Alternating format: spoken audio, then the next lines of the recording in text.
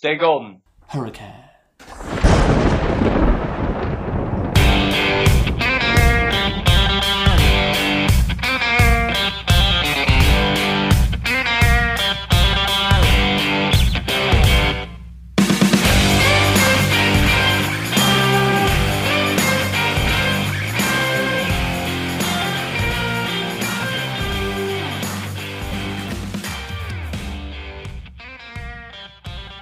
Hello and welcome back to the Golden Hurricast. We are a weekly podcast covering Golden Hurricane athletics at the University of Tulsa. I'm Ryan Token. I am back in my home office, back with my good microphone again, so you don't have to listen to my bad audio quality this time. And man, I almost interrupted you because you never say anything after your name. But I am Matt Rectine. I am going to sound a little under the weather.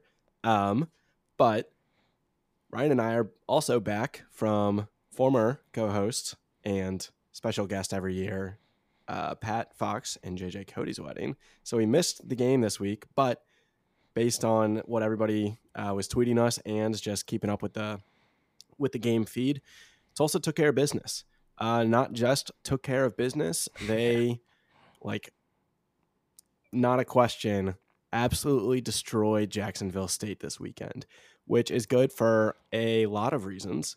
One being we've played in way too many close games, and this was not the type of team that we should have lost to, or not lost to. Well, yes, definitely not lost to, like we saw last year. But even just, we haven't shown that we can take it against FCS teams in the last couple of years even. And so to see the offense just be as strong as they were to the point where we benched our starters towards the end of the game, that's not something that I think we've seen since 2016, 2015 maybe. So super exciting. Ryan, thoughts? Yeah, and not even really toward the end of the game. I think we actually ended up benching him halfway through the third quarter, is what it looked like to me. So pretty dominant. But yeah, like you said, neither of us could actually watch this game. You mentioned Pat's wedding already. Got to give a shout out also, one to Pat, of course, former co-host, but also to frequent guest on the show, JJ Cody, who comes on all the time every year. I think every year since our second year. Is that right? We started her in 2019, third year, I think 2020. The year Pat dropped off, we started because it was whenever COVID that happened, makes sense, because we had that 6 or 7 weeks in a row where we were previewing OSU and we were like, let's just bring her on for No Sports Zone. Yes, that makes sense. Okay, so yes, JJ Cody from JJ's No Sports Zone fame, of course, and All Star Trek on Twitter. So they got married to each other. If you hadn't been paying close attention to the podcast, maybe you didn't know they were dating and then engaged, and now they are married. So big congrats to them. It was an amazing time at the wedding. But yeah, so we'll talk some of this game. Not going to go super deep on it, as we have both said now. We did not watch. But yeah, Matt, dominant game. 40-3 at halftime. 4-0-3, not 14. 4-0-3 at halftime in this game, and they only scored 17 points in total because we put in our second and third stringers, like you mentioned, later in the game, midway through the third quarter. So pretty wild. Doubled them up in total yardage, 621 total yards for Tulsa versus 295 for Jacksonville State. 0 turnovers for Tulsa versus 3 turnovers for Jacksonville State. Pretty much dominance in every facet of the game. Lachlan Wilson just nailing punts all over the place. He had 4 of them. He was named the Ray Guy National Punter of the Week. 4 punts, 44.5 yard average on those punts. All 4 of those punts down inside the 5-yard line. That is insanity. And it goes in an arrow here. All his punts down at the 4, the 3, the 2, and then the 1. Pretty amazing. Dominant game from him. Dominant game across the board. I'll stop saying dominant. It was insane. One of the coolest things I thought happened, there were so many big plays. All I did was watch kind of an extended highlight of this game for the most part. So I mostly only saw the cool plays. However, underrated cool thing that happened, Bill Jackson, RB1, baby. 9 carries for Bill, the freshman, getting in there. He doesn't, you still have the redshirt rule where you can play in 4 games and not lose your redshirt. So he was able to come in, lead all running backs. He got the most carries and the most yards, 9 carries for 59 yards, including a 32-yarder in there. So very excited about that. I love Bill Jackson. Really pumped. The thing we didn't, neither of us got to see. It was a home game, but neither of us got to go, so didn't get to see what the turnout was like for this game. I know it was less in terms of fan numbers than the home opener. I looked back at the attendance numbers. The home opener had about 22,000, which blows every other game last season out of the water. So extremely good for the home opener last week or 2 weeks ago. And then this past week was down to 17,000. And I understand it's an FCS game, so that's probably just how that goes. So I think the big question mark is like how many people show up for Cincinnati, right? That's the AAC opener. It's the home opener. It's a big time team. We haven't seen them in Tulsa Stadium in a long time. I'm excited for that game. If we can get back to that 22,000 number, possibly more, especially if we come off a nice close game or a win potentially against Ole Miss, that would help that, no doubt.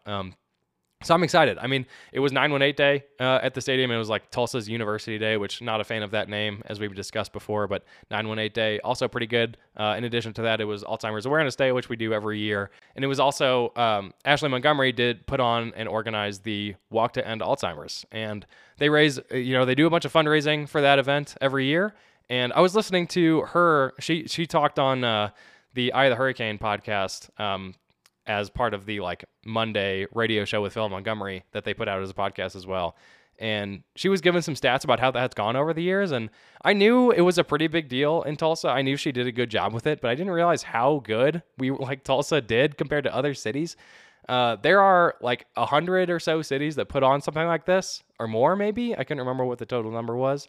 And Tulsa's fundraising amount for this Alzheimer's fund that they raise for is consistently in the top 15 and has before been in the top 5, which is pretty insane to me. So awesome work for them. I'm not sure how it went this year. I haven't heard anything about it, but I'm sure it was good as usual. And you get to cap it off with a big time win over Jacksonville State. So pretty psyched about that. It was a hell of a game. Yeah. And so my thought, well, I don't know, this isn't really a controversial or hot take. Playing an FCS school, I'm not surprised that attendance drops off, especially from the home opener. Yeah, but sure. I think, every win and every time that people see the atmosphere, which I assume was, at least the tailgating was, like they did all the same stuff as they did during the first week. Like that's positive momentum. And so I kind of feel like Cincinnati, yeah, they're down this year than they have been in the past. But since we haven't seen them and since there's kind of that opinion that they were avoiding us in 2020 or stuff like that, I think they'll bounce back up. So yeah, me too. Yeah, just I was looking at the just a little bit of the attendance numbers from last year, just overall, and the home open. So I mentioned already, home opener this year against Northern Illinois, 22,000, right? Definitely the most of all of last year. I'm sure it's the most in many years. The home opener last season against UC Davis was 15,000. So an FCS team, even for the home opener, was significantly below what we had this year. And then even for the next game, obviously it doesn't help when you lose your first one. That's definitely not going to help your numbers. But the first FBS home game was against Arkansas State, and it dropped from 15,000 down to just under to 14,880. So, and like I think the most we had last season all year was like in the 17,000 number. So being 5,000 above that for the home opener in 1 year that Brad Carson is trying to make these changes is a pretty significant jump. And then dropping down to 17,000 for an FCS team, I think is pretty solid as well. So I agree. I think it'll be back up for Cincinnati. I'm very interested to see how much up it is. I mean, it could be higher than like the home opener. Northern Illinois is not a team that I think of and get excited about. Cincinnati is. I like playing Cincinnati. They have long been the top dog in the conference or up in the upper echelon of the conference even before that. And maybe they're not quite where they were last year, obviously making the playoff. You're probably not going to be able to do that 2 years in a row, but they'll still be in the upper tier of the conference. They have a very high chance of making the conference championship game. Still a lot of talent on that defense. Offense has some question marks, but that'll be an amazing one. So I hope everybody shows out for that Cincy game. Yeah, and so like that Arkansas State game last year, I mean, we were 0-3 at that point already in the season, with losses to UC Davis, OSU, and OSU. Mm-hmm. And then like just it's going to be hard to get people to keep coming to games at that point. And then for sure, good point. As far as Cincinnati, just I guess more emphasizing your point, they were a playoff team last year, which I think is a huge name draw for people. So like casual football fans, college football fans, like they're like, oh, Tulsa's playing the team that the first team not in a power conference to make the playoffs. Like that's kind Yeah, of just a big matchup, even if they're not the totally. same team that they were last year. So I don't know. I'll be there, of course, obviously. I'm excited for it, but won't get too far ahead of ourselves. We got Ole Miss this week and still, this game this last weekend to look at. Yeah, for sure. And I might be there for Cincinnati. We'll see. I've been doing a lot of traveling, debating whether to go. I really want to go. I'm actually leaning towards yes again after leaning almost no last week. So going back and forth on, but I need to buy my tickets here like pretty soon. So we'll see. But anyway, Everybody at Ryan Token to come. yeah. I mean, yeah, it'd be. I definitely am. It's gonna be an awesome game for sure. I'm looking forward to that preview. We've got a fun guest coming on for that one too. So should be cool. But okay. Let's, I feel weird trying to do a recap of this game, having not watched it. So I think we should maybe get into players of the game here, and we can talk about some player stats while we do that. But before we do players of the game, just wanted to talk real quick. Penalties. Tulsa apparently had 10 for 85 yards, even against an FCS team at home. That is pretty high. I know 10 is, like in the past, 10 would have been like a pretty solid job from Philip Montgomery and the staff in terms of penalty numbers. But man, like you would think, I don't know. I was feeling better about penalties so far this year, and how we ended the season last season was also very solid in penalty numbers. So to have 10 against an FCS team, not great. I don't know if a lot of those came late in the game when we had our second and third stringers in there. That could totally be what happened. Not sure, and I can't talk about it, so I don't know. So that's a bummer. Jacksonville State had 6 for 50 yards, though. Yeah, that was going to be my point, is the only thing that would make it not, frustrating as much as if it was all our young guys who are getting some of their first experience in, but still not the trend you want to see going into the hard portion of the schedule. Yep, agreed. And then final thing before we do players of the game, we had some injuries in the last game. Our starting center, and who has apparently become kind of the vocal leader of that offensive line, Will Farniak, got hurt, which is not great. Like one of the younger groups, probably the most inexperienced group in the whole team, has their kind of lead man go down. And not sure what the seriousness of that injury is or any of these other ones, but he got hurt. Taj Gary got hurt, the running back, which sucks because he had kind of been showing some stuff too. So I hope he's not out for too long, because he looks like a big physical guy who could kind of be that Deneric Prince, like big physical man back there that we need. And somebody mentioned possibly one of the defensive linemen as well. Not sure who, if that's a real thing. I did tweet out at John Tranchina, the new TU beat writer, on if he had anything, any news on what those injuries were like, or how long they're expected to be out, or if they're bad at all or anything. And he basically said, no news, nothing really to report. So he asked Coach Montgomery at the press conference today if there was an update on Farniak and Gary. So he didn't mention the defensive lineman, so I wonder if that's not a real thing. But he asked about Farniak and Gary, and Montgomery said, quote, "Not at this particular time. We'll see how they go this week in practice." So more kind of coach speak from Monty. So I know Gabe Cantu is the backup center. So if we see Cantu out there taking the starting snaps at center, then Farniak, we know, is probably out for the game. And in terms of Gary, it's just another one on the list of running backs that are having trouble for us this year. And I'm glad we saw some serious stuff out of Bill Jackson, because especially if Gary's out, it's going to be Bill Jackson and Jordan Ford, and Steven Anderson, of course.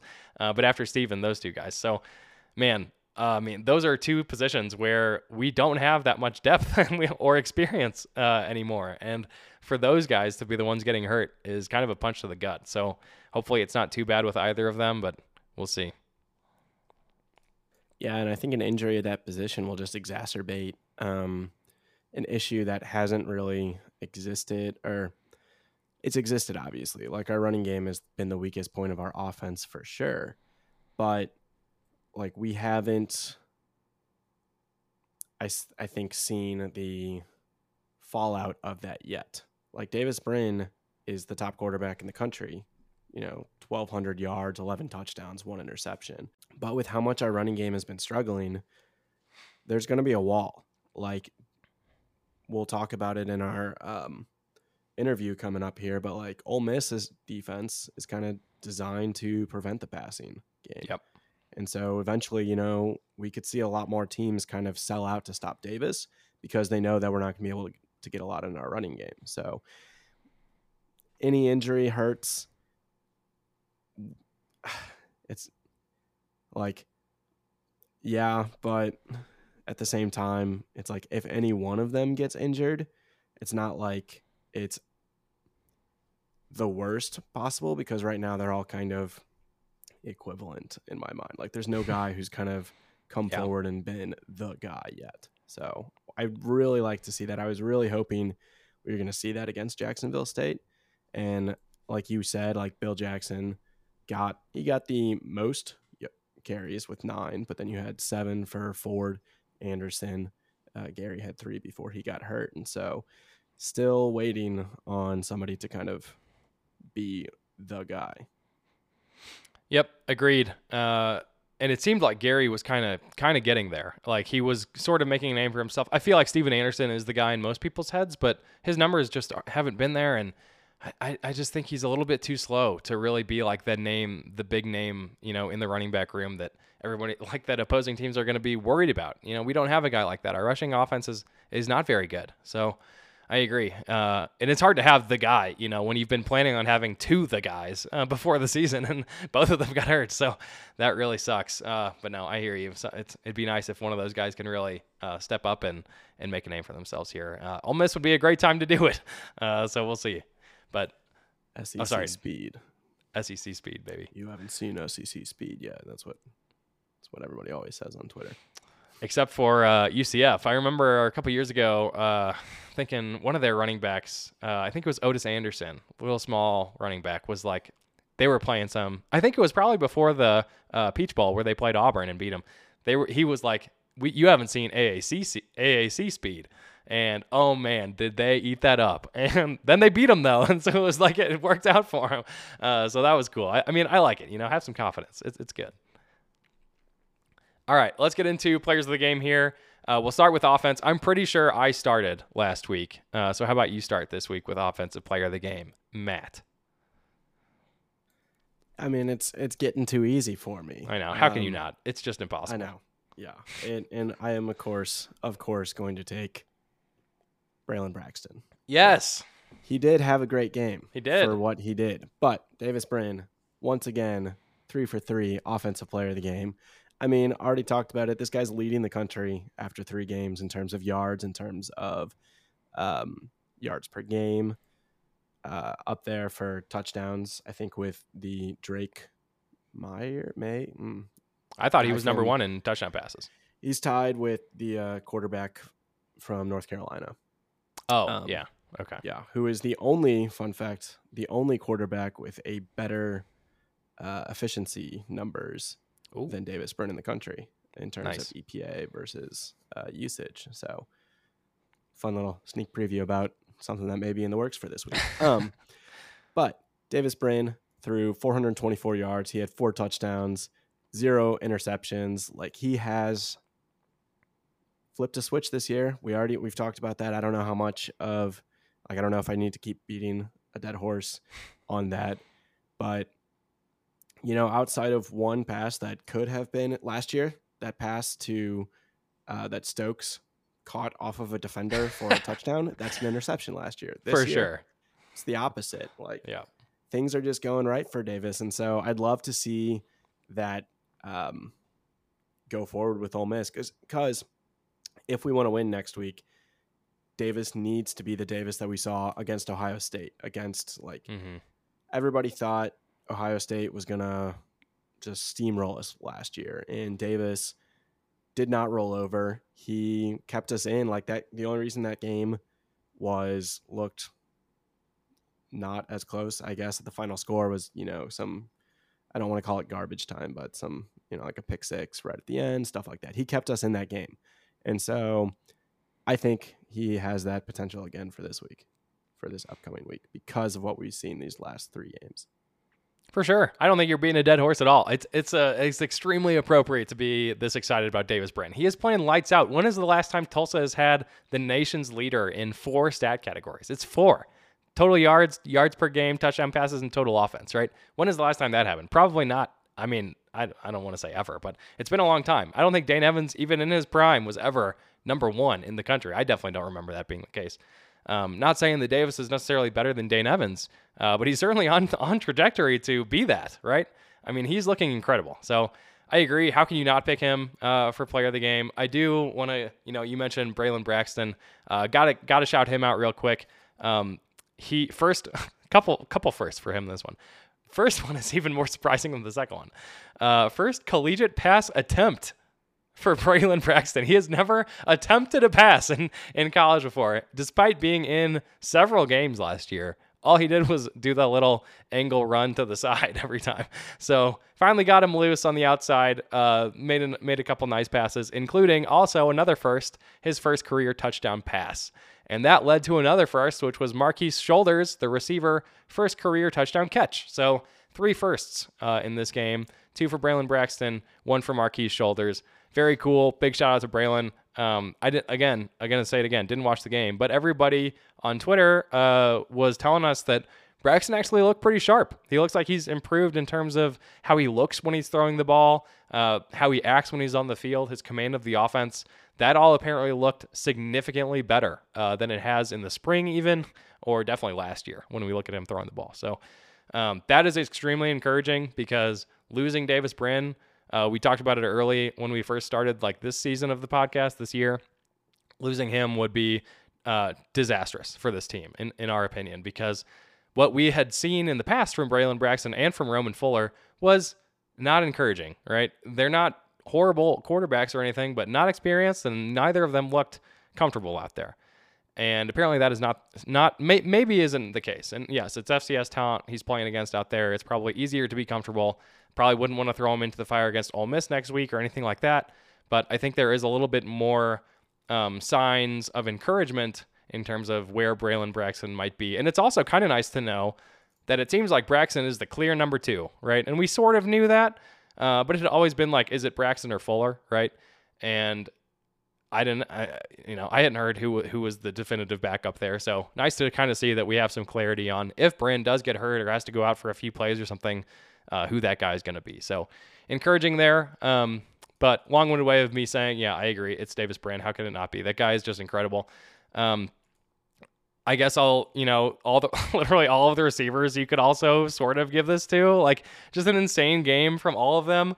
2 of them over 100 yards again. Keelan Stokes led the group, 9 catches, 153 yards and a touchdown, with one of those being that 46-yarder that you mentioned, Matt, which should have been a pick, honestly, but went off, just like laid it in the breadbasket of the Jacksonville State defender, who just kindly pops it up and backwards for Stokes to just land in his lap and just like walk into the end zone. Incredible play right there.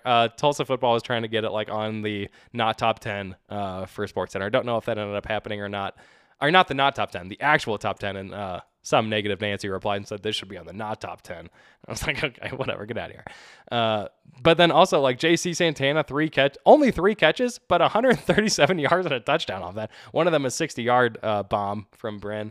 Malachi Jones, another 9 catches, 68 yards. Isaiah Epps had a touchdown in there. It's like down the list, everybody. And then Marquise Shoulders, like we mentioned already, gets his first career touchdown. So pretty insane from them.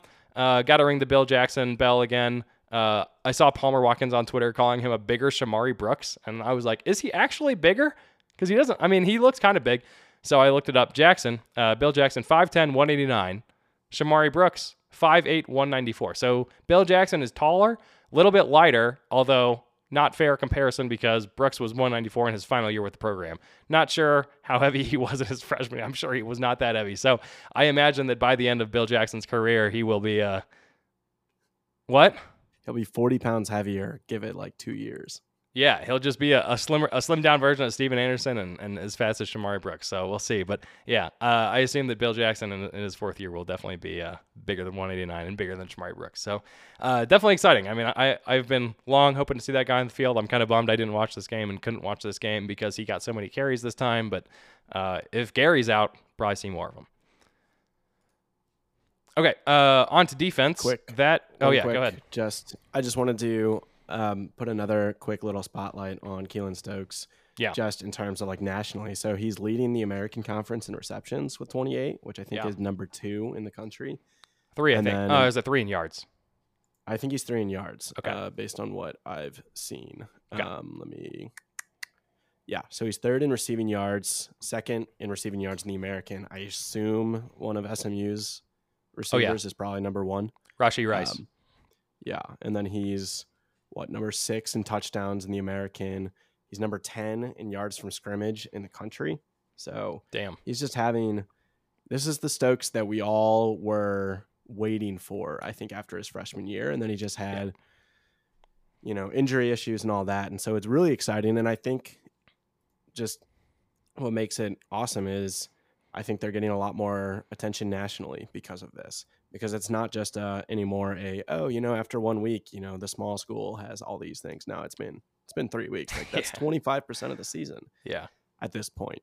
So I think that's awesome. So yeah, and the only reason that Bryn didn't have you were talking about Stokes, but I'm going to bring up Bryn again here. The only reason he wasn't number 1 in these categories earlier, in some of them, was because of the week 0 games, like the total yards that they've gone through the air, right? So you had some of the week 0 receivers had an extra game of yards over him, and now that's starting to equal out, and Bryn's number 1 in everything. So yeah, he's got like 150 yards over number 2. Yeah, in terms of total yards. Yeah, I saw they were going around on Twitter today was Lane Kiffin's press conference talking about TU, and he was mentioning that how it's not even particularly close behind Bryn and the passing attack in general for our offense right now, which is pretty cool. Pretty cool to hear. We know that it's true, but it's always fun to hear the other guy say it. All right, on to Defensive Player of the Week. I am going Justin Wright. Couple things here. Actually, 3 things here. 1, fumble recovery. 1 sack, and 1 interception. All one guy did all that stuff. Interception, a sack, and a fumble recovery, plus 5 total tackles, which was second on the team in terms of total tackles. So this guy, all over the field. I saw the interception on a highlight. I also saw the fumble recovery on the highlight. I did not see the sack, so not sure what that looked like in practice, but pretty insane numbers for him, as usual, leading the defense back there. Seems like the vocal guy, as usual, so really cool. Another little quick note, all 3 of our primary linebackers there, Justin Wright, John Michael Terry, and Grant Sawyer, all had a tackle for loss, which is something we've been, hoping for more of. And, even if it's an FCS team, it's good to see that happening. Get the confidence going before the Ole Miss game. Hopefully we can make some of that happen against Ole Miss. So I'm giving it to Justin Wright and the linebacking crew in general, but primarily to him for those, the interception, sack, and fumble recovery.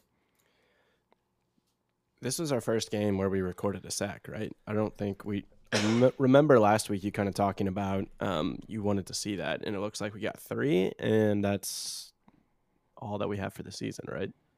Yes, sir. Nice. Yeah, pretty awesome. About time. Working on that. So I was going to do Justin Wright as well, and so I will say he is my 1, but I'm just going to share the wealth and give it to Kendaren Ray. This is a guy that we talk about a lot. Obviously, Ryan was talking about him in the Locked on Ole Miss podcast that we recorded last night but came out this morning. He had a forced fumble and just was 3rd on the team in tackles. This is not the kind of game where, anybody was going to get double-digit tackles. Like, I'm looking at it, we had like 20 plus guys get reps during this game, which is nice to just kind of get a lot of that experience across the board. And so, but it's definitely nice to see, your safety. I'm not sure if that forced fumble was in special teams or if it was during the game, like during, standard defensive play. You're talking about Justin Wright's? Kendaren Ray's forced fumble. Yeah. Oh, yeah. I don't know, because it was. I think the fumble on the punt was a muffed kick, and so I don't know who would have recovered that. I don't know either. Which ended up, I think that led to our safety, right off to start. So, anyways, Kendaren Ray is going to be number 2 for me after Justin Wright. Sounds good. Take us away on special teams. Oh man, so hard. No, not really.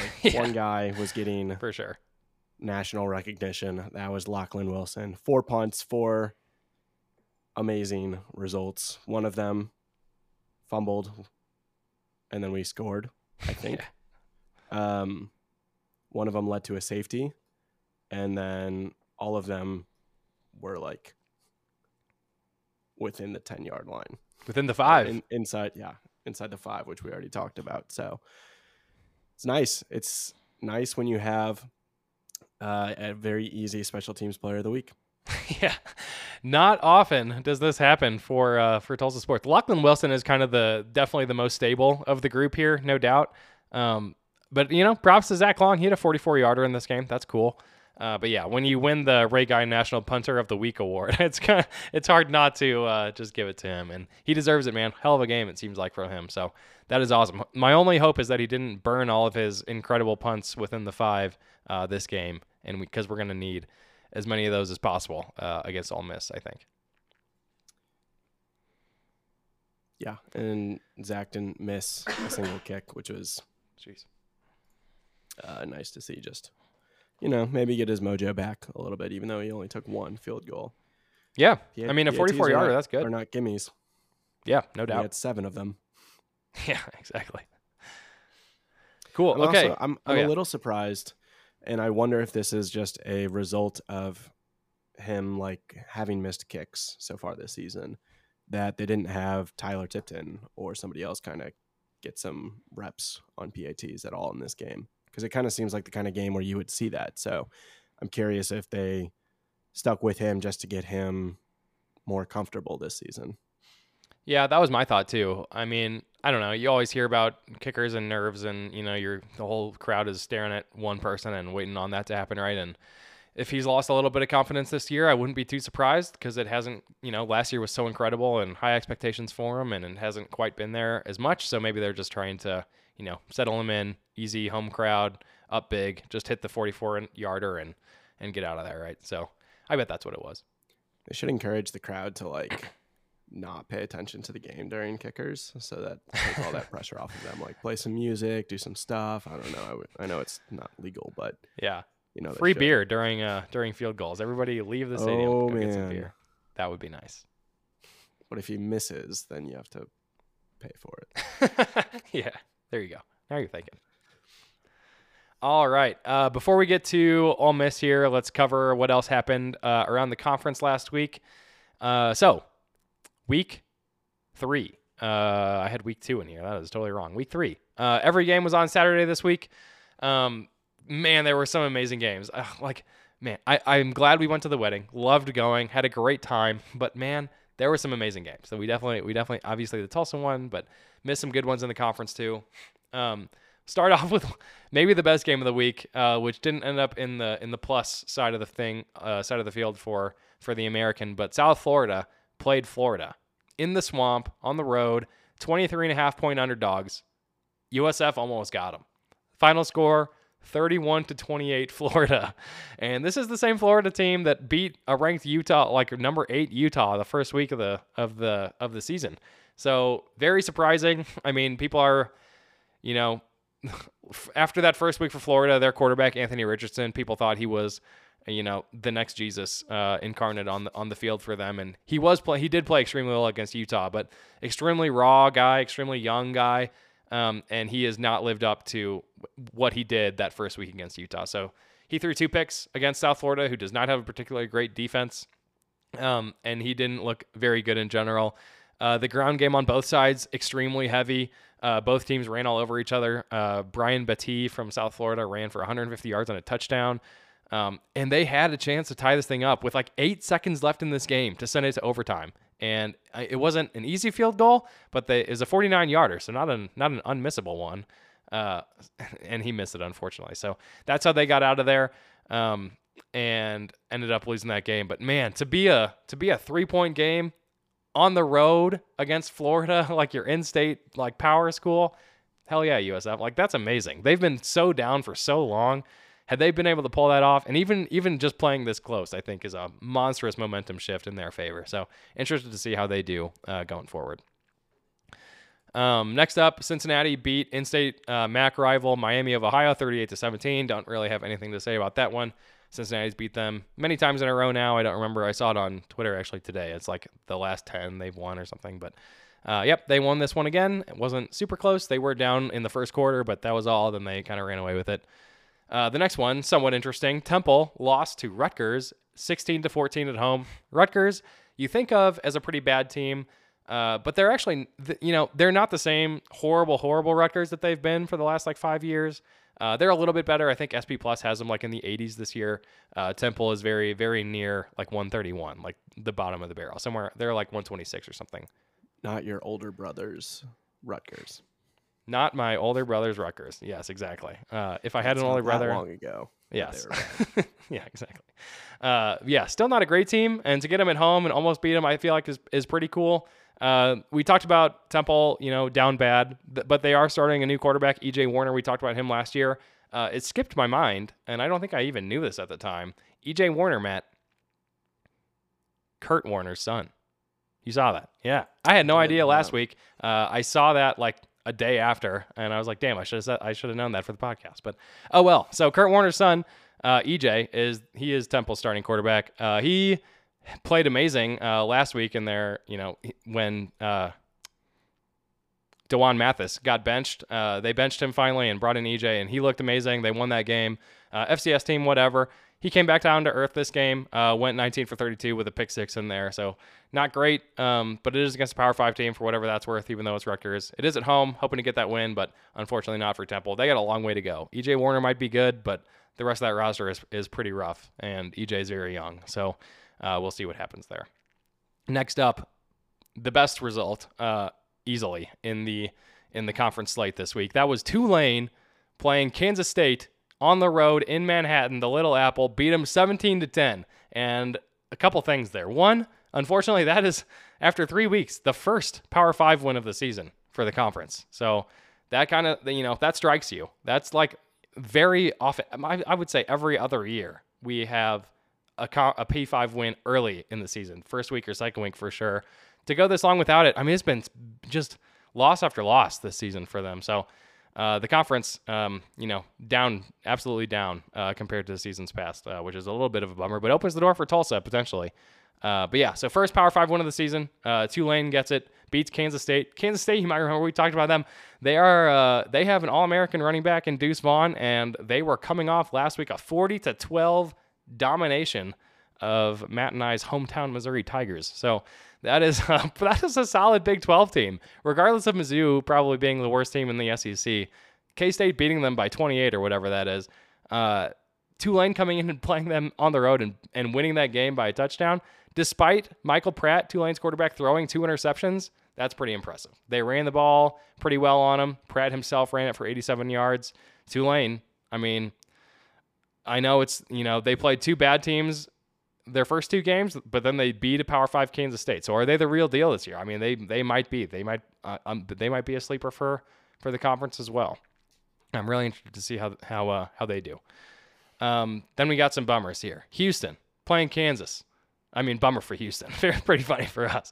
But Houston lost to Kansas at 48-30 by at home too. This was at U of H, and I didn't watch any of these games, so not sure what happened here, but all I saw, we're kind of podcast buddies with the Scott and Holman podcast, who I'm sure we will have on our show, and I'm sure we will go on theirs later in the season when we play them, final game of the year. But wow, were they down in the dumps after that game. It was like, apparently attendance was terrible. Nobody played particularly well. They were really pissed at Holgerson and his control of that team. And I mean, they're about to go into this conference. They just got shellacked by who has been the team that has been the worst team in the Big 12 for many years now. And I know KU is now 3-0, and they've now got wins over Houston and West Virginia. So clearly they're on the up in some way. And Lance Leipold, I think, is actually doing a pretty good job. But Houston, I can guarantee you, did not think they were going to lose that game or that it should be anywhere close in the vicinity. Again, this is not your older brother's Kansas. It's not even like he is gunning for that Nebraska job. Maybe that's what it is, man. It's not, but it's not even like your way older cousin's Kansas. It's like maybe your dad's Kansas. I'm thinking of my dad. I remember like Chase Daniels. Oh yeah, that's what I'm thinking against of. Mizzou. Okay, because it's like KU was good back then. I remember. KU was. I've got for a long time the like wallpaper on my MacBook when I was in like middle school or it was probably a Windows PC it was a picture of, it was like number 2 Kansas. Mizzou had beaten them. I don't even know if Mizzou was ranked. I don't know. They might have been. This is way back when. And the picture was just like the Kansas guy at the end of the game with like a big chunk of grass in his helmet crying. It's like amazing. And that was my computer wallpaper for a long time. So Kansas used to be very good. They still blew it, even when they were good. But they've obviously been pretty down for quite a while. So not great when Houston, who was like the darling of the American this year. I mean, oh my God, everybody thinks they were going to run away with this league. Cincinnati's going to be down. Houston's going to run away with it. They've got the easiest non-conference schedule, not non-conference. They got the easiest conference schedule, which is still true. They do have a very easy conference schedule. So they could bounce back and win it. But man, what a poor start. They're 1-2 right now, which is not what you would have thought going into conference play here in a week. Okay, rounding things out here. I don't have much on any of the rest of these games. East Carolina beat Campbell 49-10. Got nothing on that. That's a win. East Carolina looks good. If it was closer, that'd be more concerning. Memphis beat Arkansas State 44-3. I don't think that's true. I think it was 44-35 or something. I think I forgot the final digit. Close-ish game, and they play each other all the time. So don't have anything else on that one either. SMU playing Maryland. That was the final really interesting game of this one. SMU lost. Another Power 5 loss. So we still only have one Power 5 win on the year after Houston loses to Kansas and SMU loses to Maryland. Final score of that one, 34-27. Here comes Tanner Mordecai again, right? Like firepower on his arm for sure, and he is extremely talented, but he can definitely turn the ball over. He did last year too. He threw 2 picks in this game. And that was enough for Maryland to take it away. Talia Tagovailoa, Tua's younger brother, of course, from Maryland. Their quarterback had a great day. Passed for 214 yards, 2 touchdowns, no interceptions. That was the difference in the game. Maryland had over 200 yards rushing and receiving in that one. So SMU, they've definitely got talent, but as usual, they kind of shoot themselves in the foot. They're not really a complete team across the board, and while they do have talent in the skill positions, I think the other positions are a little bit lacking. So still very excited for that game for homecoming. Definitely a winnable one. And then the last one, UCF played Florida Atlantic, who they were losing to through like 2 quarters or 1.5 quarters. And I was losing my mind at this wedding because I looked at the score. I was like, oh my God, what if Florida Atlantic beats them? I even picked up my phone and showed it to Matt. Put it down, picked it up again 2 hours later, checked the score.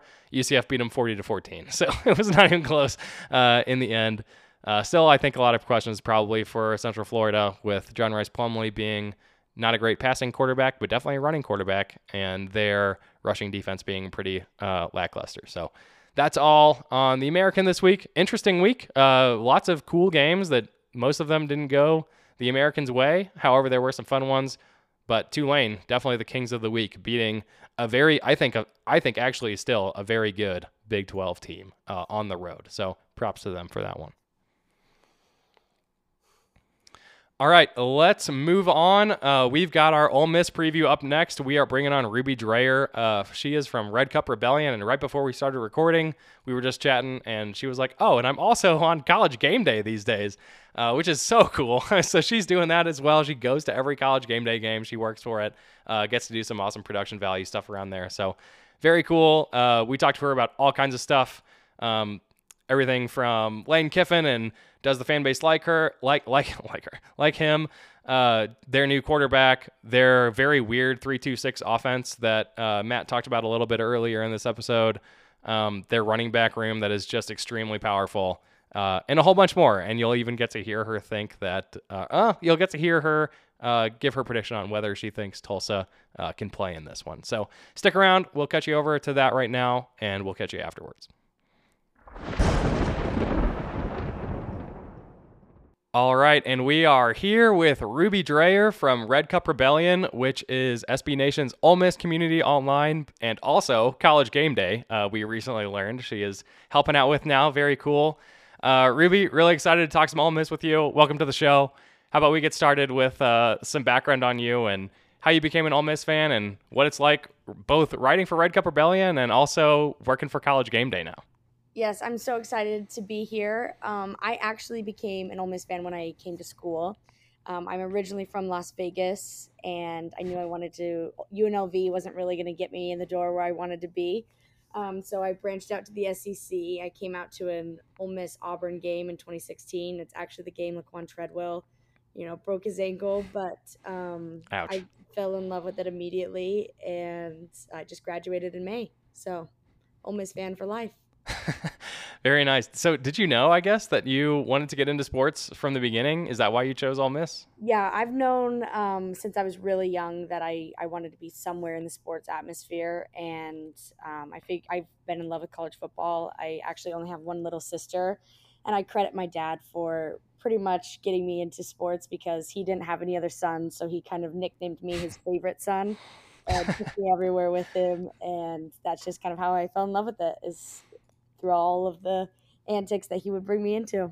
Yeah, awesome. Was your dad an UNLV guy? You mentioned being from Las Vegas, or was he? He What was he a he's fan of? actually a University of Utah fan, so go Ooh, Utes. That's what I yeah. grew up loving.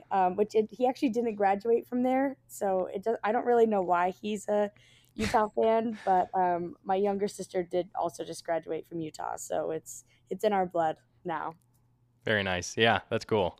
All right, let's get into it a little bit here. Want to start off with just, before we look into this game and this season, how it's been so far, a little bit into last season.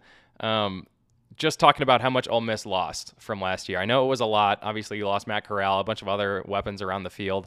But just break it down. What were the losses like, and whether that was to the NFL or graduation, and what's it looking like with the pieces that came in to kind of replace them?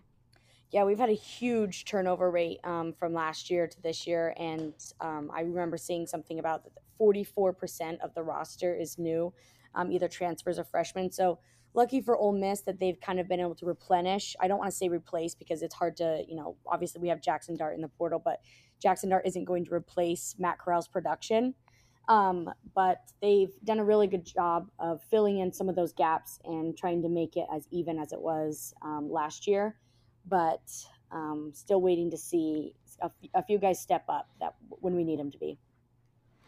Gotcha. And one more question before we kind of get into the TU game and Ole Miss personnel and stuff like that. But got to talk some Georgia Tech. You guys just absolutely annihilated them, 42-0 in the third quarter. I saw looking back at the box score. No points scored in the fourth. I assume that's because all the second and third strings were in there. But I mostly want to know, one, how that happened, and two, is it mostly that you guys are extremely good, or that Georgia Tech is extremely bad, or a little bit of both of those? Yeah, right. That's a great question because I'm just as surprised as you were. I feel like with the opening game against Troy, Troy's a pretty good team, but we didn't really produce the way that I think a lot of people thought we would. And then against Central Arkansas, just also kind of blew them out. But yeah, against Georgia Tech, I expected a little bit more scoring from them for sure. And I didn't think that our offense would look as great as they did. The run game is obviously going to be great throughout the entire season, but even our passing offense looked great. Jackson looked great, so that was really fun to see. And just defensively, it's been a really long time since we've had such a solid group on defense. Ole Miss has kind of been in the news, but not in a good way on the Ole Miss defense in the past few years. So it's good to see a couple blowouts and shutouts for us. Yeah, it makes sense. You mentioned Jackson Dart there, so let's start with him. He's just a sophomore, looks like, transferred from USC, presumably because Lincoln Riley took over there and brought Caleb Williams with him. Dart off to a hot start for Ole Miss. Had a pretty solid season last season though with USC as well. This season looks like completing about 66% of his passes, 543 yards, but has thrown 2 picks to only 3 touchdowns. So just want to get your overall thoughts on Dart so far, and how he's progressed with the Ole Miss offense this season. For sure. I've been a huge fan of Dart since there were rumblings about him coming to Ole Miss before it was a sure thing. And I think he's been great. Something that it's often hard, and I know a lot of other fans are kind of in the same boat, is it's easy to forget that Jackson Dart has never played against an SEC team yet. And he's also only 19 years old. And so him coming in from the transfer portal, you want him to be immediately great and just have no problems, but it's just not ever going to be that way. I think each game he's getting better. There's been a few signs where he's kind of made dumb mistakes. Both of those interceptions were just, the kid in him comes out just trying to force things in a scramble. And so that part obviously needs to get cleaned up, because once you're not playing teams like Central Arkansas, Alabama is going to punish you for those every single time. So I'm looking for him to kind of settle down a little bit more. And I think that will come with times and, more experience. But so far I've loved what I've seen from him. And I know Kiffin is still probably never going to announce who the starting quarterback is at this point. But if, I'm willing to bet it's him. So. Okay, interesting. So I didn't even know there was still a little bit of a competition going on happening there. Who is, I guess, behind him that's looking to maybe make his name a little more known? Yeah, so in the offseason, it's been a huge thing of Luke Altmaier and Jackson Dart, who's going to win the starting job, and Kiffin. Everyone kind of expected that Kiffin's a ride or die person when it comes to his quarterback. So we kind of anticipated that he would have an announcement. And then when he didn't after the first game, he said Jackson Dart started the first game. Second game, Luke Altmaier started against Central Arkansas. And while this hasn't been confirmed or anything, but there were, people were talking about how Luke Altmaier had an injury. And heading into Georgia Tech, we all thought, okay, this is it. He's going to name the starter. And again, he said, Jackson's going to start, but Luke will also play. So who knows when he will announce, hopefully before the SEC now is what we're all kind of praying for. But yeah, it's been an interesting offseason with Lane Kiffin and all of his interesting ways of coaching and dealing with the media. Definitely feels like that guy has just always got some antics going on there. Mm-hmm. Yeah. So on the QB thing, is there a starter named already for the game against Tulsa, or did you say Altmaier is actually injured for this game, or what's the situation there? He was injured for the Georgia Tech game and only came in for, I think it was only 2 drives. But there's still a starter hasn't been named yet. It's going to be Jackson. But, because Kiffin is who he is, I think he wants the Tulsa defense to be looking at everything that he can, looking at both Altmaier film, the small film that we have, and Dart film to try and, waste their time and ours. But he hasn't named a starter yet officially. Yeah, it seems like the last couple games, you really haven't needed Jackson to play amazingly because the SEC run style offense that you guys have and Evans has kind of been really good these first 3 games. Do you think Dart is the kind of guy that if he gets into a shootout, can be that player? Yeah, and that's why I've been so high on him, is just because I think the ceiling with him is just so much higher than it is with Altmaier. Altmaier's a great quarterback, but the comfort in that he's such a young quarterback and he might make some mistakes is our run game is so dominant that even when he's not at his best, they'll be able to bail him out. And, you have Zach Evans, Quinshon Judkins. We're set. I feel really good about whoever's behind center for him. Yeah, for sure. Let's talk a little bit about the running back room since you brought it up. Looks like, honestly, one of the best in the country. You mentioned Zach Evans, the TCU transfer. Quinshon Judkins, is he a true freshman? Redshirt freshman? True freshman. Okay, true freshman. I mean, okay, very, very impressive with his numbers so far. And then behind him, third string, SMU transfer Ulysses Bentley, who was killing it in the American when he was in here. So I was very surprised to see him at third there. So a stable of very solid running backs. If one of them goes down, you got Ulysses coming in there to bring up that spot. So I guess, it's been so dominant this year. You mentioned that. It was extremely dominant against Georgia Tech, and I assume against the first 2 opponents as well.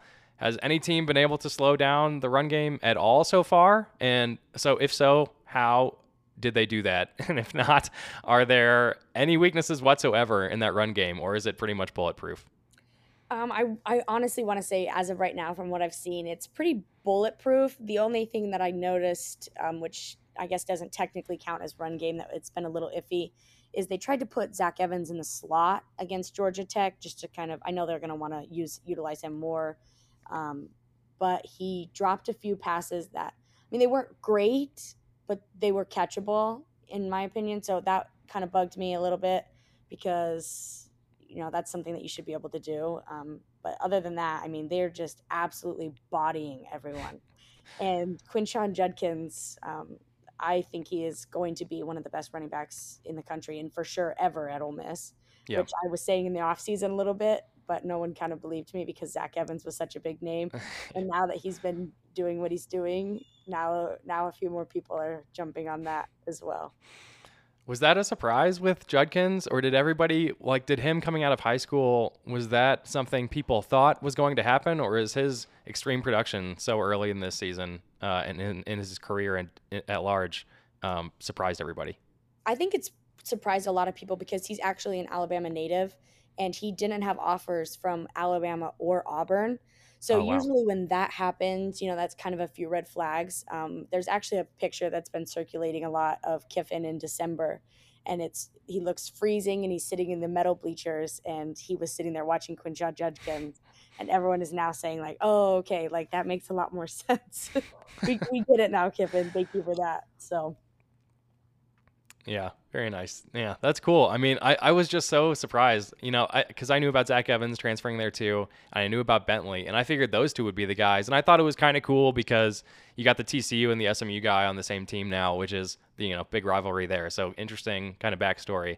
And now but out of nowhere comes this guy that I've never heard of, tearing everybody apart. So it's really awesome. It's cool that he's doing so well. Yeah, we love our three-headed monster, is what we call it. Yeah. Yeah, for sure. Awesome.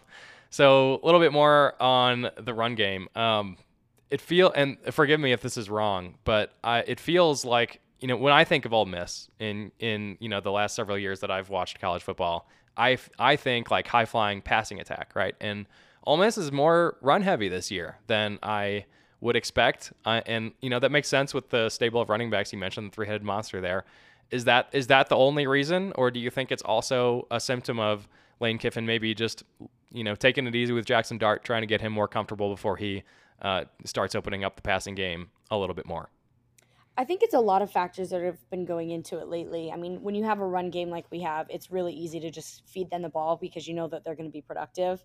Another part of it, though, is we don't have a receiver that is kind of broken away from the rest of them. In 2020, when we were just incredible Yep. in the air, we had Elijah Moore who just put it within 15 feet of him and he'll score. Like he Yep. was amazing. And this year, there's been a lot of transfer receivers, but it's hard to get them to where we need them to be.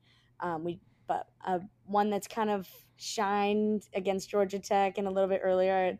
I feel wrong even saying this to you, is Malik Heath, and he's been great. And Jonathan Mingo, both also seniors. So I'm hoping that this will be, kind of when they clock in, and really give us what we need in the air. Why does it feel wrong to say Malik Heath? Do you remember? Was it 2020 bowl game against Tulsa? He used to play Mississippi State. He was a Mississippi State guy. Yeah, Oh man, the kicker. oh god, that is brutal. I forgot. I It's forgot the been name. everywhere on my Twitter of Tulsa Hate Week. Malik Heath is taking this one personally. So Oh my gosh, that is hilarious. I had no idea. Bulletin I board totally forgot material that. for our guys too. yeah, I didn't realize Yeah. that because Mhm. I have a deep resentment for Mississippi State that I'm sure. Oh, luckily we share that. Yeah. There you go.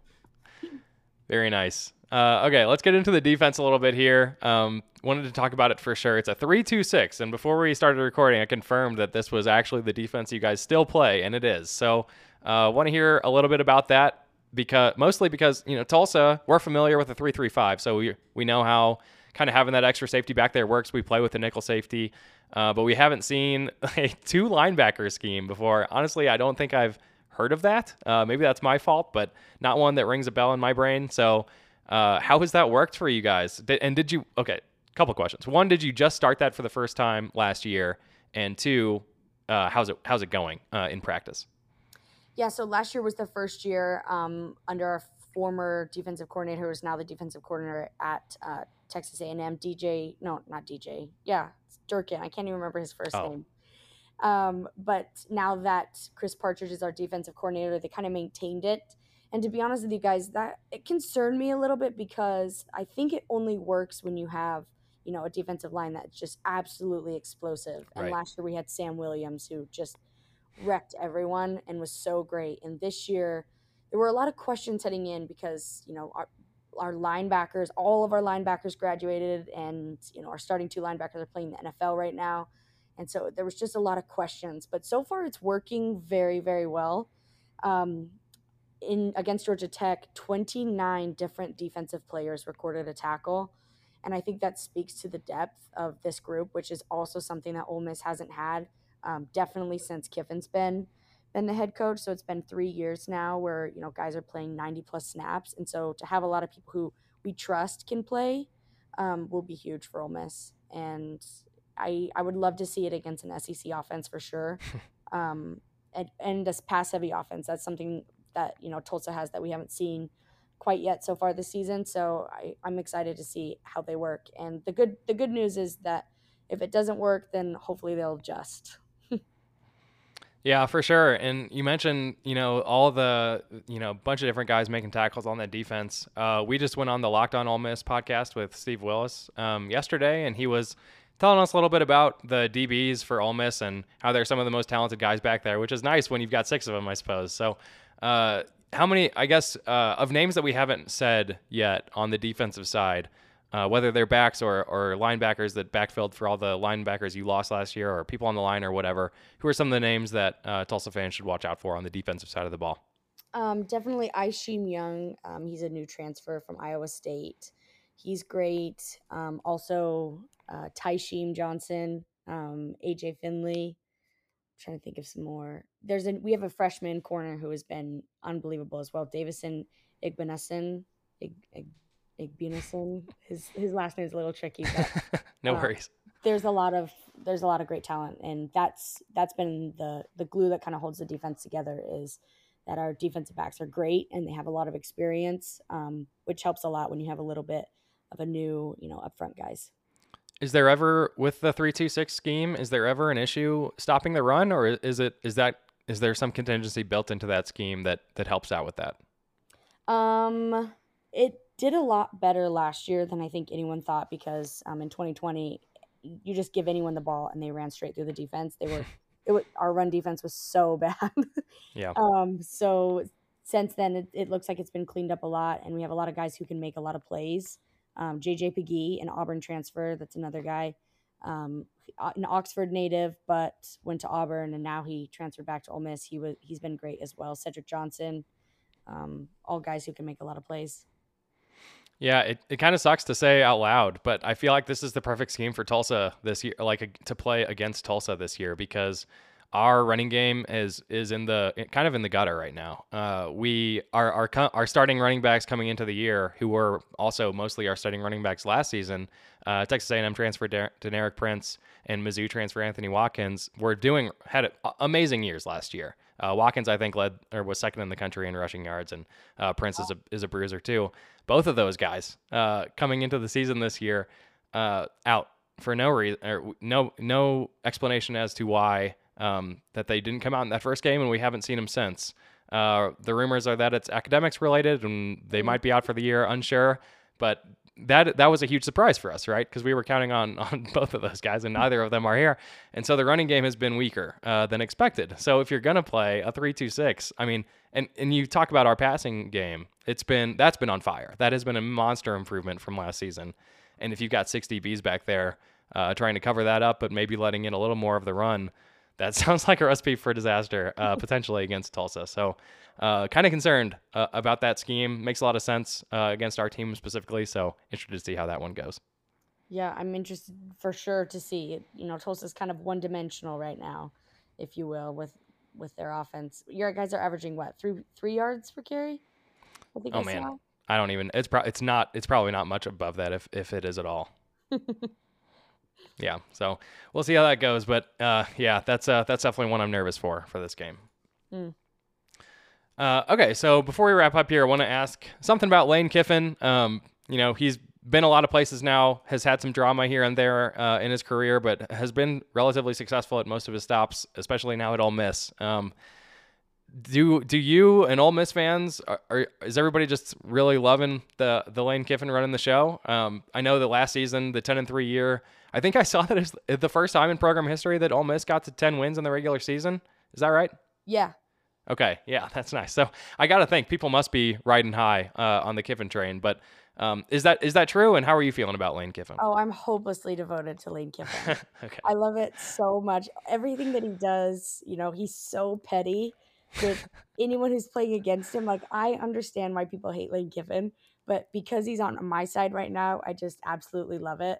Totally Um, understand that. a lot of fans, what he's doing for Oxford is incredible.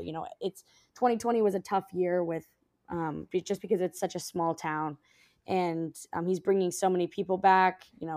Oxford is booming, and you have to credit him and the football team for being able to do what they do. And also recruiting has been so great, and it's fun. Like Ole Miss is fun again, and it's not painful to watch. Like a Rich Rodriguez offense anymore. So we're all big fans of Kiffin and grateful for what he's done.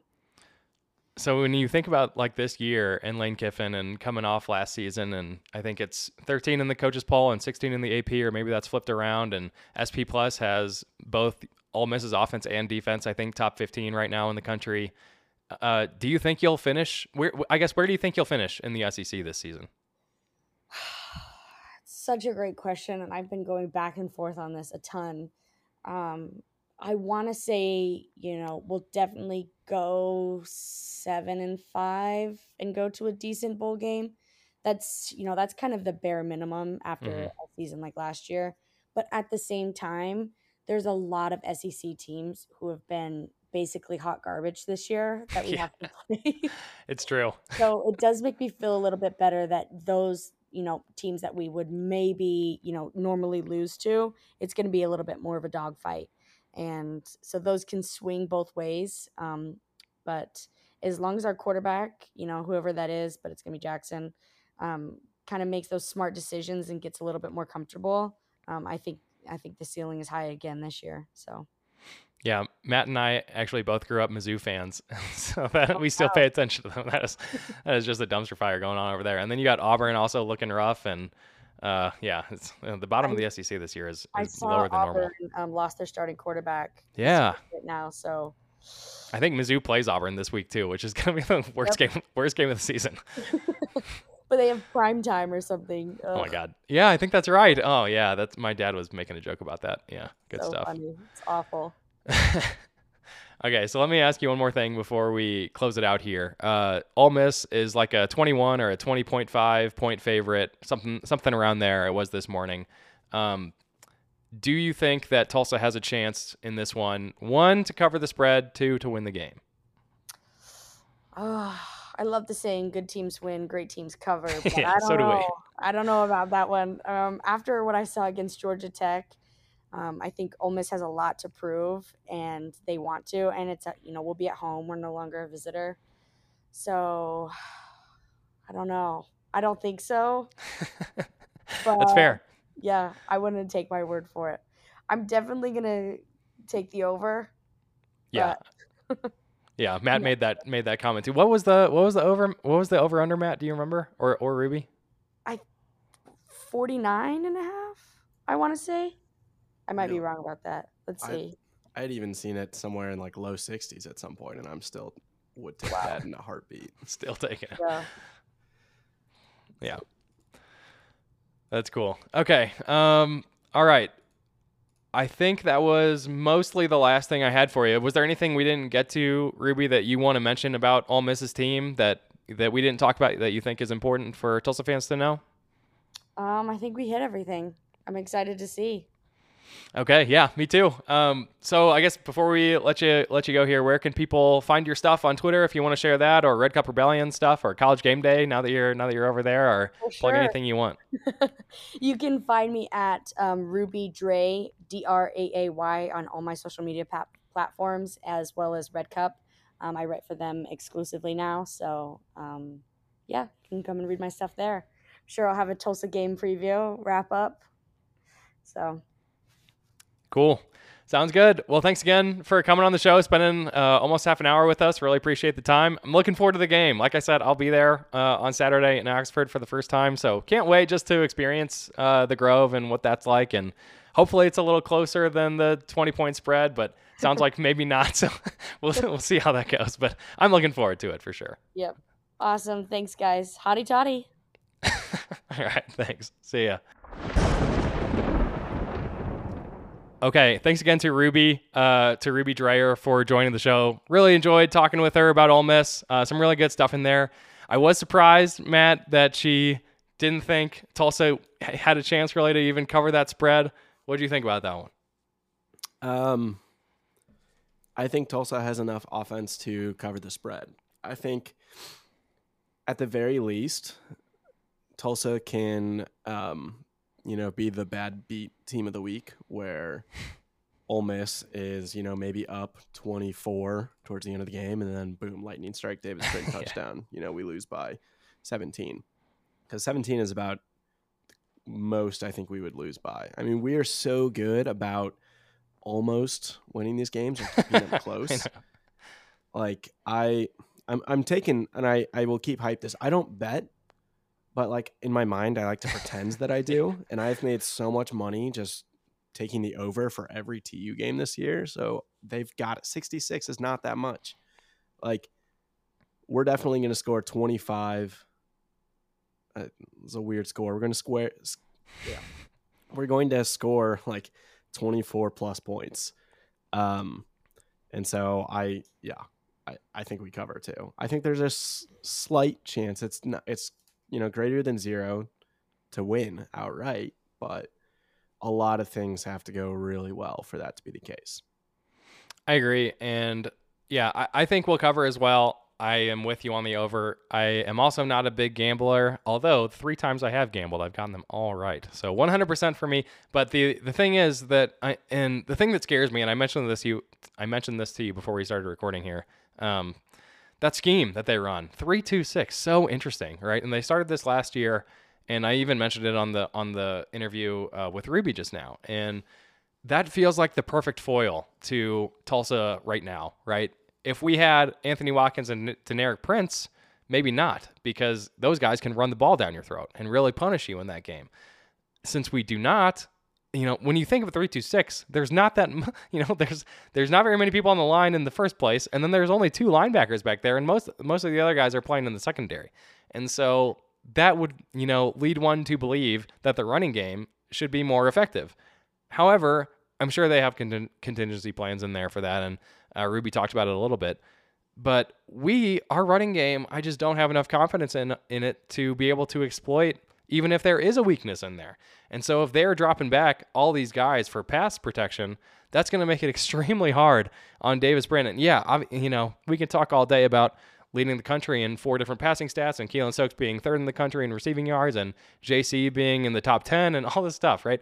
But if Ole Miss just sells out on defending the pass, I still don't think we can run the ball effectively enough to keep us ahead of the chains here and actually keep us in contention for this game. That's the worst case scenario, right? That the 3-2-6 works as designed and we can't get anything going passing, and therefore the rushing game also can't, just the rushing game being what it's been this season. It's like bottom 20 in the country right now in terms of rushing yards per game. And part of that is because we're throwing the ball over the place and Davis Prince being great. But part of that is also we're throwing it so much because I don't think Montgomery has very much confidence in the rushing game. So I'm definitely concerned about that. I think there's a chance we can pull it off. The running backs have been getting better on a game-by-game basis. But Ole Miss is a new level of talent out there. So I am slightly concerned about that. I still think 21 points is a big number. I don't think TU is going to lose by that much.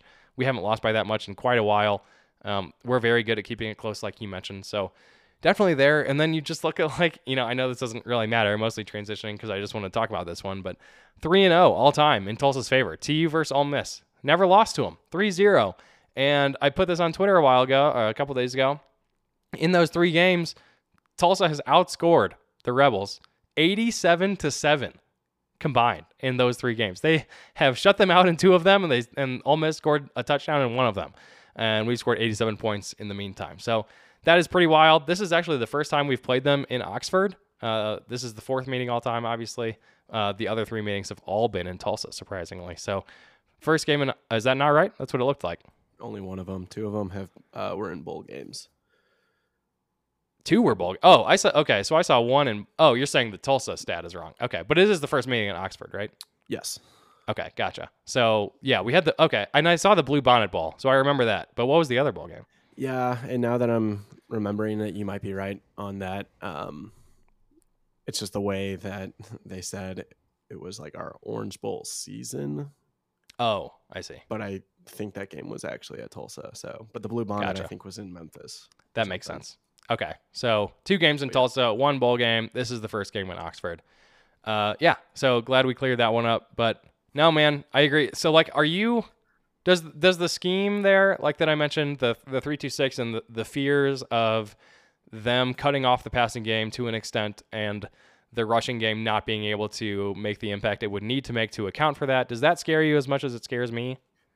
Yeah, and I talked about it when I was kind of saying like my fear about if we have a rusher get injured, like our already like depleted running room, like this is where that wall could theoretically pop up for the first time. Like this is the first game where I think not having the standard Tulsa rushing attack would have implications in our passing game is going to get hit a lot. And so I'm not going to say like this is make or break for Davis Brain or anything by that, but I don't think he will have quite as much like overall control of the game as he has in the past couple of weeks. Like he's kind of been able to do whatever he wants offensively, and like he's not going to have that ability. And so like we've got to be creative. We got to be able to do something so that we are not just relying on his arm for the entire game to keep us alive. I agree, man. It feels like it's going to have to be, and this is usually the case whenever you're playing somebody like, Ole Miss is ranked number 16 in the AP, 13 in the coaches poll. They're number 6 overall in SP plus, top 15 offense and defense. We mentioned before. Whenever you're playing somebody like that, especially when you're playing on the road, you yourself as a team pretty much have to be flawless, right, to pull that off. And, as I say that, I think about Tulane beating Kansas State despite 2 interceptions and winning on the road in Manhattan. Kansas State, probably not the same caliber as Ole Miss. So it's tough. You pretty much are going to have to play a flawless game. The running backs are going to have to really make a stand. And, man, I know the rushing defense has probably been a little bit better than the passing defense in total this season. But going up against Zach Evans and this Quinshon Judkins freshman who is tearing it up so far this season, the rushing defense is going to have to put on their big boy pants this game. That is a heck of a tandem. And then after that, we mentioned already, Ulysses Bentley from SMU is their 3rd string guy who's extremely talented in his own right. So the rushing defense, big. I mean, that is the key to the game, as well as the rushing offense for us needs to be able to pull their weight. If it's all on Davis and Ole Miss sells out in the passing defense to try to take that away as much as they can, that's a recipe for disaster. So we'll see what happens. I still, despite all that, I just can't see us losing by more than 21 points. It's just, that's a big number for a really talented team that is playing well right now. So hard to see. I still think we cover. Hard to see the win. Not saying it's impossible, because I do feel great about this team right now, but I would sure feel a hell of a lot better if we had Deneric Prince or Anthony Watkins back there. Okay, that's pretty much it. We got a couple other things. We'll talk some men's soccer and women's volleyball before we wrap up. But I guess before we get to that, Matt, anything you wanted to chat about? No, I'm just thinking we should do men's soccer last because there is 2 minutes left in their game against Missouri State right now. And so it would be, yeah. I think we should wait till the end of that result. Nice. What's the score of that right now? I knew they were playing. Yeah, we're currently up 2-0. We just, you may have seen I fist pumped earlier. That was our I did. goal. So. Okay. I didn't know what you were doing. Yeah. Sorry, I have the score live. Nice. Cool. Yeah, no. Do you want to take point on either of these, or you just want me to roll here for? Yeah, go for it. I'll dive into the women's last week. Awesome week. So they opened up 2. So first off, they had 2 games. One was the conference opener against Temple, and the other was against ORU, crosstown rival. This podcast, we're always against ORU. Both of them 1-0 off of the same players scoring the golden goal or game-winning goal for each one. So because of that, Jordan Frederick was named the Offensive Player of the Week in the American. She scored, the one against Temple, the one against ORU, had a total of like 2 shots and one, and 3 against Temple. Nope, 2 shots in both. Sorry, misread. On top of that, she was named to the College Soccer News Team of the Week, so getting some national recognition there. And then in other news, our freshman goalkeeper, Tatum Sanders, was named the American Rookie of the Week for both of those shutouts. So a really great week for the women's soccer team, coming off of that 1-1 week prior to that. So now their record is 6-3-1 overall. So this is a really good start to their season. I want to say it's one of their like hottest seasons that they've had at least in the last couple of years since I've been paying attention, with the podcast and all that. So really exciting on that front. And then looks like they've got just one game this week, right? Going on the road to South Florida. I believe that's correct. Let me, if you've got it. Yeah, just South Florida, and then East Carolina a week later. So yeah, man. No, I agree with you. It feels like we were talking about the women's soccer team a couple weeks ago too, and they started the year like 2-1 or 3-1 or something, and that's what they did last year too before kind of falling off, right? And we were like, well, is that going to happen again this season, or are they going to be able to kind of pick up some momentum and roll with it a little bit? And definitely feels like they're on the right track this season, 6-3 with the one tie in there. So definitely on the up, which is exciting, and 1-0 in conference play, which is what matters the most. So very cool. Yeah, 6 it ties them for that's how many wins they had all of last year, I believe. Oh shit, is that right? I don't remember it just being 6. Yeah, they were 6-9-2 last year, and then in 2020, 2-6. They went 8-11. So they're looking to have their first winning season since I'm trying to find out. It's at least before 2017. Yeah, nice. So cool. Right now good it's looking good. And I'm blanking on it's the first year head coach, right? What is her? What's her name? Jim Ryan. Oh, it's a man. Jim Ryan? Yeah, he was the assistant, then became the interim because of COVID, or not because of, but during COVID, and this is his first year as full-time head coach. Yes. Okay, awesome.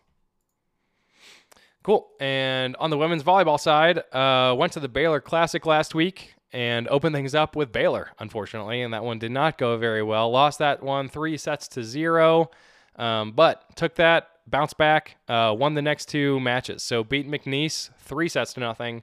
Took that on, went to Sam Houston, beat them 3-2. Not sure if this was like a de facto tournament and there was like a final standings in it. Okay, there was. Where did we land? No, I guess so. De facto tournament isn't really. They don't really. It's just every game was at Baylor. Baylor was just hosting all these teams to play. So I mean, 2-1. I don't think there's technically a standing, but I imagine that was second to Baylor. Yeah. Okay. Yeah, I knew they were all at Baylor. Just wasn't sure if there was like a bracket that we were following or anything like that. But it seems like probably not. No, but yeah, 2-1 round robin exhibition kind of thing. Right. So 2-1 there, pretty nice. Good result. After it hasn't been a dominant start to the season. I think we were 4-5 going into this. Or no, we must have been 5-4. And now we are 7-5 in terms of total matches on the season so far. So back in the winning column, feeling pretty good. And we've got 2 matches, it looks like, coming up this week. We've both of them at home. Hosting East Carolina on Friday the 23rd. That is at 7 p.m. And then hosting Temple on Sunday the 25th. That is at 1 o'clock p.m. So 2 matches at the home stadium if you want to go watch some TU women's volleyball this week. Yeah, and with the 2-1, we also had the Defensive Player of the Week in the American, Marta Bacali, our libero. Sweet. Yeah, second straight week. So yeah, I remember you saying that last week. That's amazing. Yeah, so solid start. Coming into conference play, the American, at least in the past, has been pretty solid at volleyball. Especially, I mean, you look at both those Florida schools. Yep. UCF is just really good at a lot of sports because they're so big and they put so much money into it. But South Florida, kind of right up in there. And so, nice to open conference play at home this upcoming week because we go down to Florida to face both of those teams at the end of the month. Yep. Awesome. Cool. Men's soccer. That game end, or is it still going on? It's over, and Tulsa won 3-0. 3-0. So got another goal there at the very end. All right. Good stuff. Yeah, in the 90th minute. Yeah, very nice. That is cool. Okay, so got the win against Missouri State. That was on the road in Springfield, I believe. So that is very nice. Good win there. 3-0. We only had one other game last week. That was unfortunately a 3-0 loss to Florida International. I have no idea how good they are, but based on the replies, oh, they're ranked, really? Okay, so I didn't think they were going to be that good. Is Kentucky? They're ranked in there, aren't they? Weren't they like number 6 Kentucky when we played them? Number three. Yeah. Damn. It was 1-1. That's where I was getting the ones. Gotcha. Yeah. So tied to Kentucky, pretty highly ranked team, number 11 there, like you said. Lost it to Florida International, unfortunately, 3-0. That's a tough one. That's an oof on that. So, first real loss of the season, despite, we kind of should have had the other one. Was that Wisconsin? Am I thinking of that right? Yeah. So we sort of should have two, but on the books, there's only one. So in reality, there's only one. So TU now is 3-1-1, with one tie there on the year. 4-1 with the win. That's right. Sorry, I got my notes here saying 3-1-1, but there is a breaking win as we just talked about. So 4-1-1, just beat Missouri State. We got one other game coming up this week. That is future conference mate, I guess current conference mate for the soccer team, Charlotte, the 49ers, coming to Hurricane Stadium on Sunday, the 25th, and that is at 7:00 p.m. So if you're in town, want to catch some TU men's soccer, you got a chance for that as well. Yeah, I think after the Kentucky game, we were number 12 at the time. Oh, wow. I didn't even realize. That's cool. Somewhere, but I don't think we're ranked anymore, especially after the FIU loss. So, yeah. And I don't know, beating Missouri State at Missouri State, you'll remember last year, Missouri State got number 1 votes from in some of the polls. Like, they were a solid team, generally are very strong. And so to go on the road, I don't know how good they are this year. They're not ranked at this point. But this is their first loss. They were 4-0-2 to start the season, just coming off of like a 7-0 win over CSUN, which I don't know what school that is. Me either. And so to get a 3-0 on the road, solid. It's not the same team that we had last year. That being said, Malik Henry Scott and Alex Minard were the first 2 goals of this Missouri State game. So kind of at the same time, it kind of is the same team. Yeah, very nice. And those guys are just extremely talented, as hopefully everybody knows by now. That is pretty awesome. All right. Anything else, Matt? Are you good to wrap this one up? I think I'm good to wrap it up. Okay. Thank you, everybody, for listening to our humble little podcast here. Make sure you are following the show wherever you do listen to podcasts. Just hit the follow button or subscribe, I suppose, if it still says subscribe, wherever you listen. Drop us a rating and a review over there, too. Really does help. Really do like seeing those. Good feedback always helps people find our show as well. If you want to support us financially, we do this all for free, so would appreciate any support you can give us. You can do so. You can find all the ways to do that by going to our website. That is thegoldenhurricast.com, or you can go straight to thegoldenhurricast.com/support, and you'll find those ways there. And finally, we are on Twitter. If you want to follow us over there, our Twitter handle is @GoldenHurricast. And if you want to send us an email, you can do that too. Email address is thegoldenhurricast@gmail.com. If you got some feedback you would prefer to send in an email. And that is it. Thanks again, everybody, for listening. Really psyched for the Ole Miss game. Hopefully we can go get a nice ranked win on the road against a Power 5 SEC team. That would be incredible. Looking forward to it. I will be there in Oxford, so cannot wait. If you're out there, let me know. Hit me up. We can meet up. That'd be fun. Thanks again. We'll talk to you next week. Stay golden.